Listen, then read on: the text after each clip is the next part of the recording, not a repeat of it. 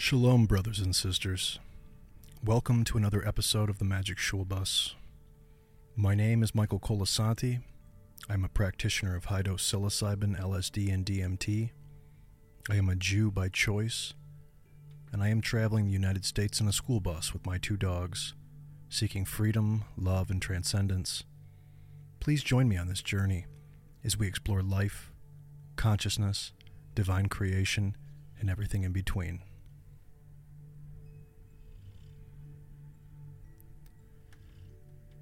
I no longer believe in coincidence. The idea that things happen at random. There is a synchronicity to our movement through this life. I was about to embark on my highest dose yet, and I was going to do it by myself. You see, while I feel the purest version of the experience is done alone, it's also understandably the hardest way to do it. The truth is, I garner strength when I dose with others, or even in the presence of others. But tripping at shamanic levels alone is something of a different order.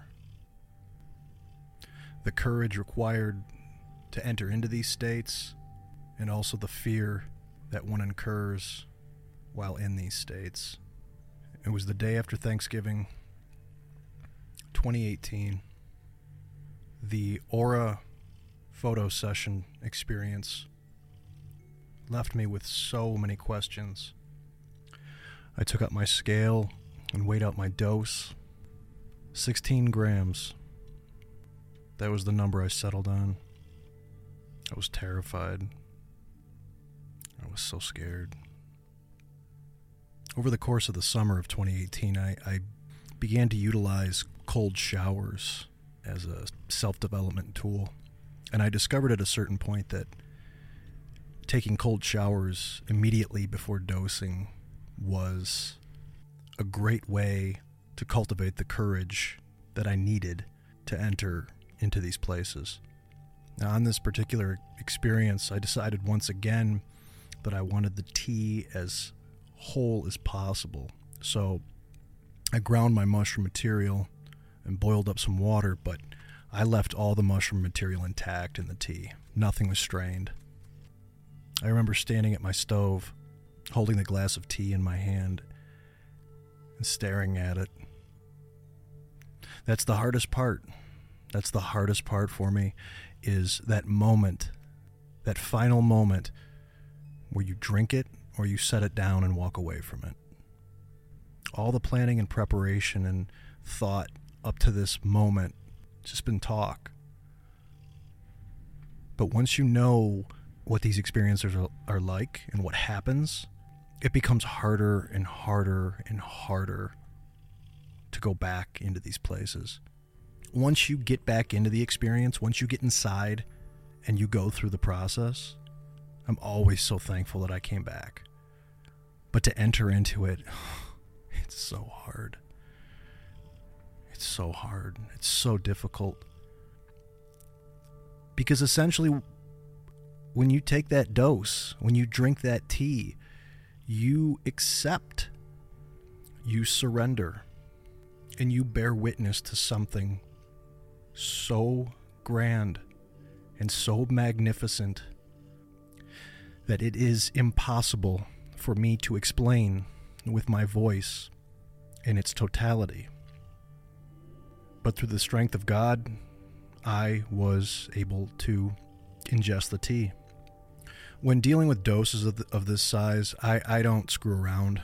I slam it. I chug it, one or two chugs, and I'm done. I essentially have to drink it and get it into me before there's cognition of what I'm doing, if that makes any sense. And then there's that moment. Once the tea is in you, the glass is empty, it's too late to turn back. So strap yourself in, Dorothy, because Kansas is going bye-bye. I turned the remainder of the lights off in the house, and went into the living room to prepare. I had my yoga mat rolled out. I had my ambient music playing on my stereo. I had my water jug, and I had a wastebasket lined with a grocery bag just in case I got sick. I began stretching, breathing, going through my normal routine, but I was trembling. I was afraid because I knew that the power of this experience, the onset, was going to be like nothing I had ever gone through before. Now, one of the very prominent side effects of taking mushrooms, especially at high doses, is the pronounced confusion that you will go through, especially during the onset when you shift from your normal state of consciousness into a psychedelic one. As I'm on the floor on my yoga mat and I'm stretching and breathing, the confusion begins to set in. It starts very gently and seemingly innocuous, the confusion. But as the experience takes hold, so does the confusion. It's like butterflies in your stomach, but it slowly begins to radiate throughout your body. The body load begins to intensify. I began to feel the fear spreading throughout my being. It's a stifling, drowning sensation. It's as though an alarm goes off in the body. But as I'm laying there, stretching and breathing, the body load began to take hold. The confusion began to take hold. And it's like it's an amnesia of sorts. Regardless of the fact that you just 20 minutes prior had consumed the mushroom tea, you begin to forget what you've done. You become very scared and confused about what's happening. I remember I was laying there and I knew that I had drank mushroom tea, but I couldn't recall how much I had taken. And for the first time in my experience with psychedelics, I had this moment where I felt as though I had finally done it. I had taken too much, and that I wasn't going to walk away from this. The room began to spin. I felt as though I was in serious danger, and I was trying to comfort myself. I was trying to remind myself that I would be okay, that I know what I'm doing, and that I can handle this. But I couldn't recall how much I had taken. I was slowly losing control of my facilities. The mushrooms were taking hold. One of the things you have to accept if you're going to dose at these kinds of levels is that you have to accept that you may lose your life doing this, that you may die doing this.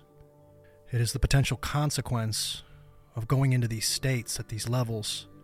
There's no way around it.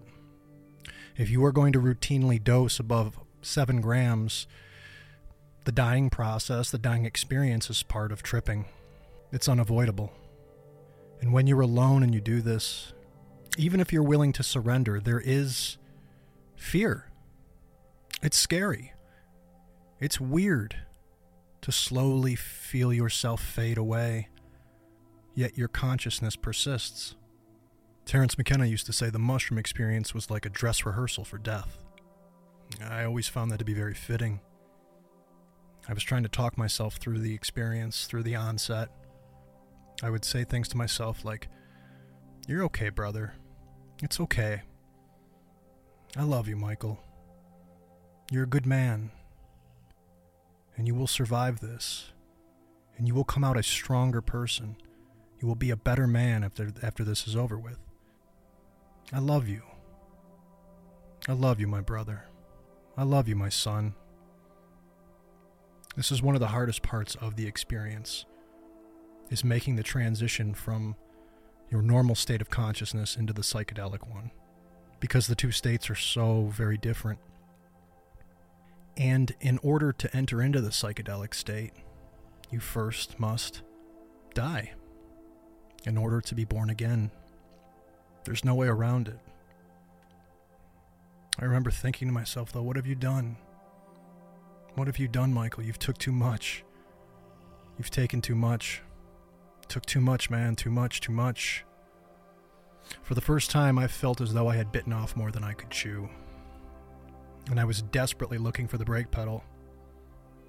But again, it's too late. All you can do is accept the choice that you've made and surrender to it. There is no other way. Fighting it only makes it worse. And if you fight it, there is no catharsis, there is no absolution. The truth will not be revealed to you. Only to those who accept and surrender will be allowed inside the kingdom. But I'm on the floor, and I'm doing my best to keep myself calm. I managed to get myself upright, centered on my yoga mat. And this was the moment it happened.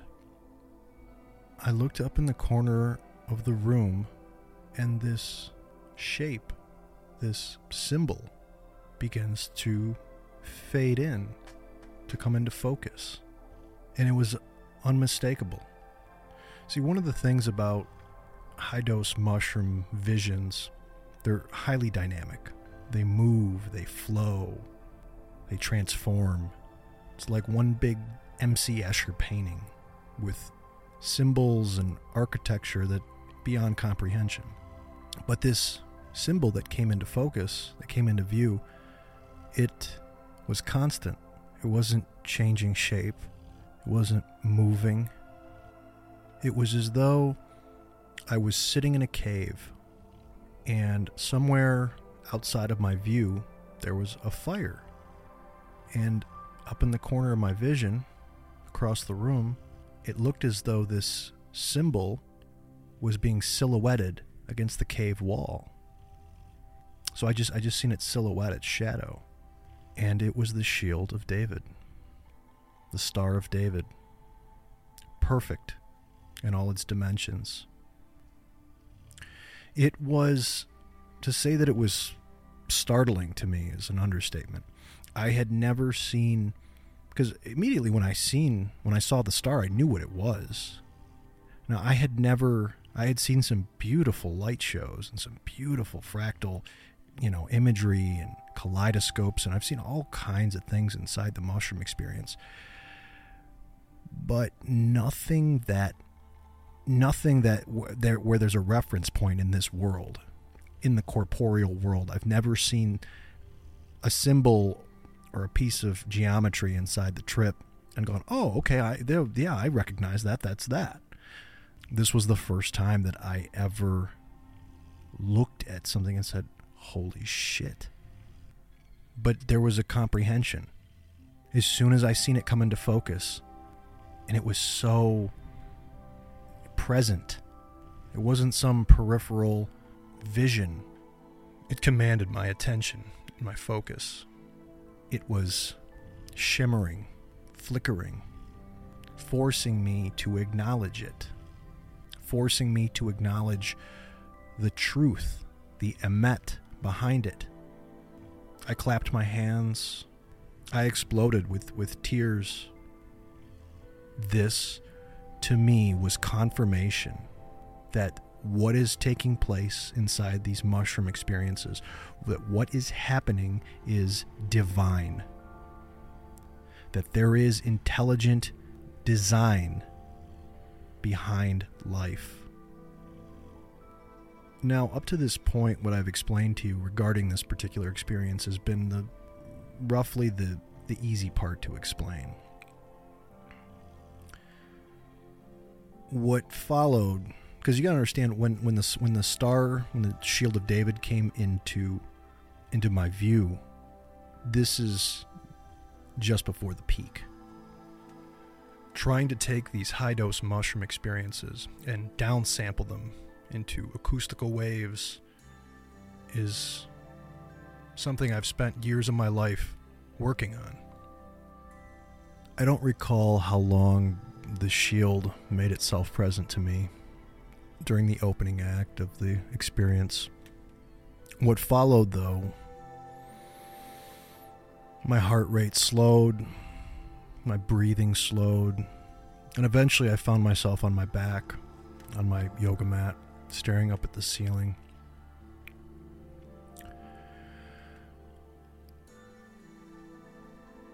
There was a deeply Abrahamic feel to the entire experience. I don't know exactly how to convey that any other way or how to articulate on that further, but there was an Abrahamic vibe going on.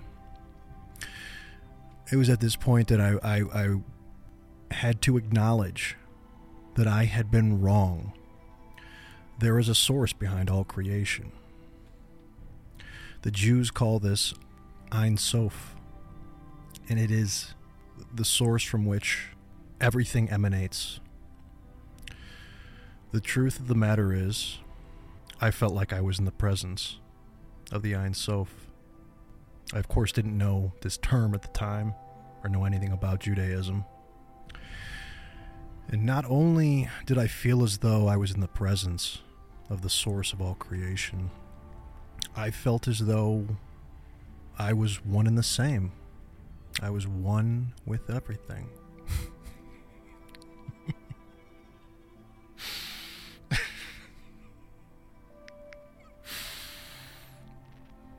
And all you can do while you're feeling this is just cry. You laugh and cry. And it's this tremendous, I get it. Like, I understand.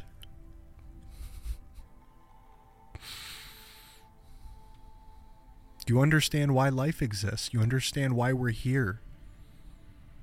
You understand the loop of divine creation to return.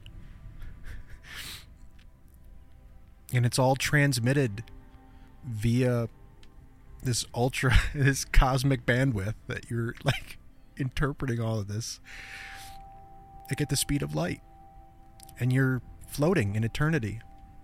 And it's so quiet, and it's so still, and you can feel everything, and it feels so good.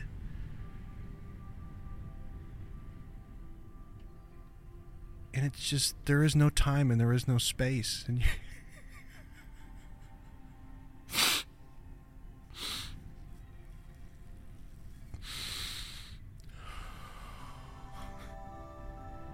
and it was just this feeling of gratitude that life is this beautiful thing.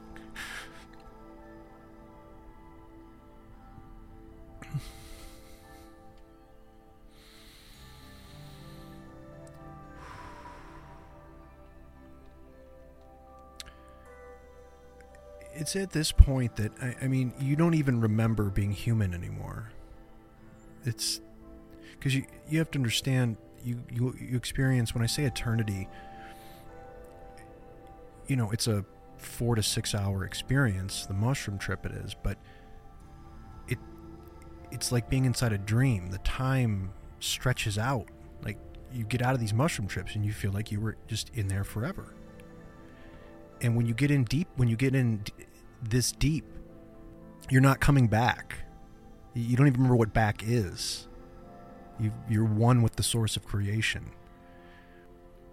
It's always a strange juxtaposition because, you know, Monday through Friday I would go to work and I'd be doing office things and I'd be filling out Excel spreadsheets, and then come Friday evening, I would become one with the source of all creation. And it was always a weird juxtaposition to go back to work Monday morning and I don't know, like, care about things that are so localized, you know, and so, seemingly insignificant. But you come to understand that nothing is insignificant. Everything matters. But it was always a strange phenomenon because all of this would transpire, and then I would eventually make my way back to my bed, and you at doses like this, you kind of sleep with your eyes open.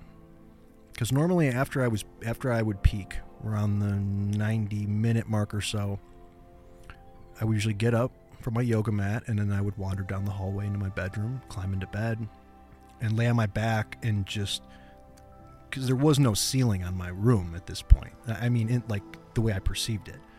I'd go and lay in my bed, and it was just the heavens were above me. That's all I could see. And even when I use the term like heavens and stuff like that, there's a divine code behind everything. You can see it. You can see the architecture behind life. It's all made of light, but it's always a strange sort of phenomenon to wake up the next morning as a man again. Because when you go into these states, you become one with God. And you take on this God's eye view of consciousness and life. And no longer looking at life from this localized, parochial point of view, you're feeling things cosmically.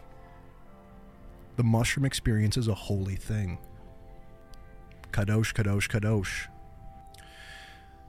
That 16-gram trip was my final trip of 2018. That was it for me for the rest of the year.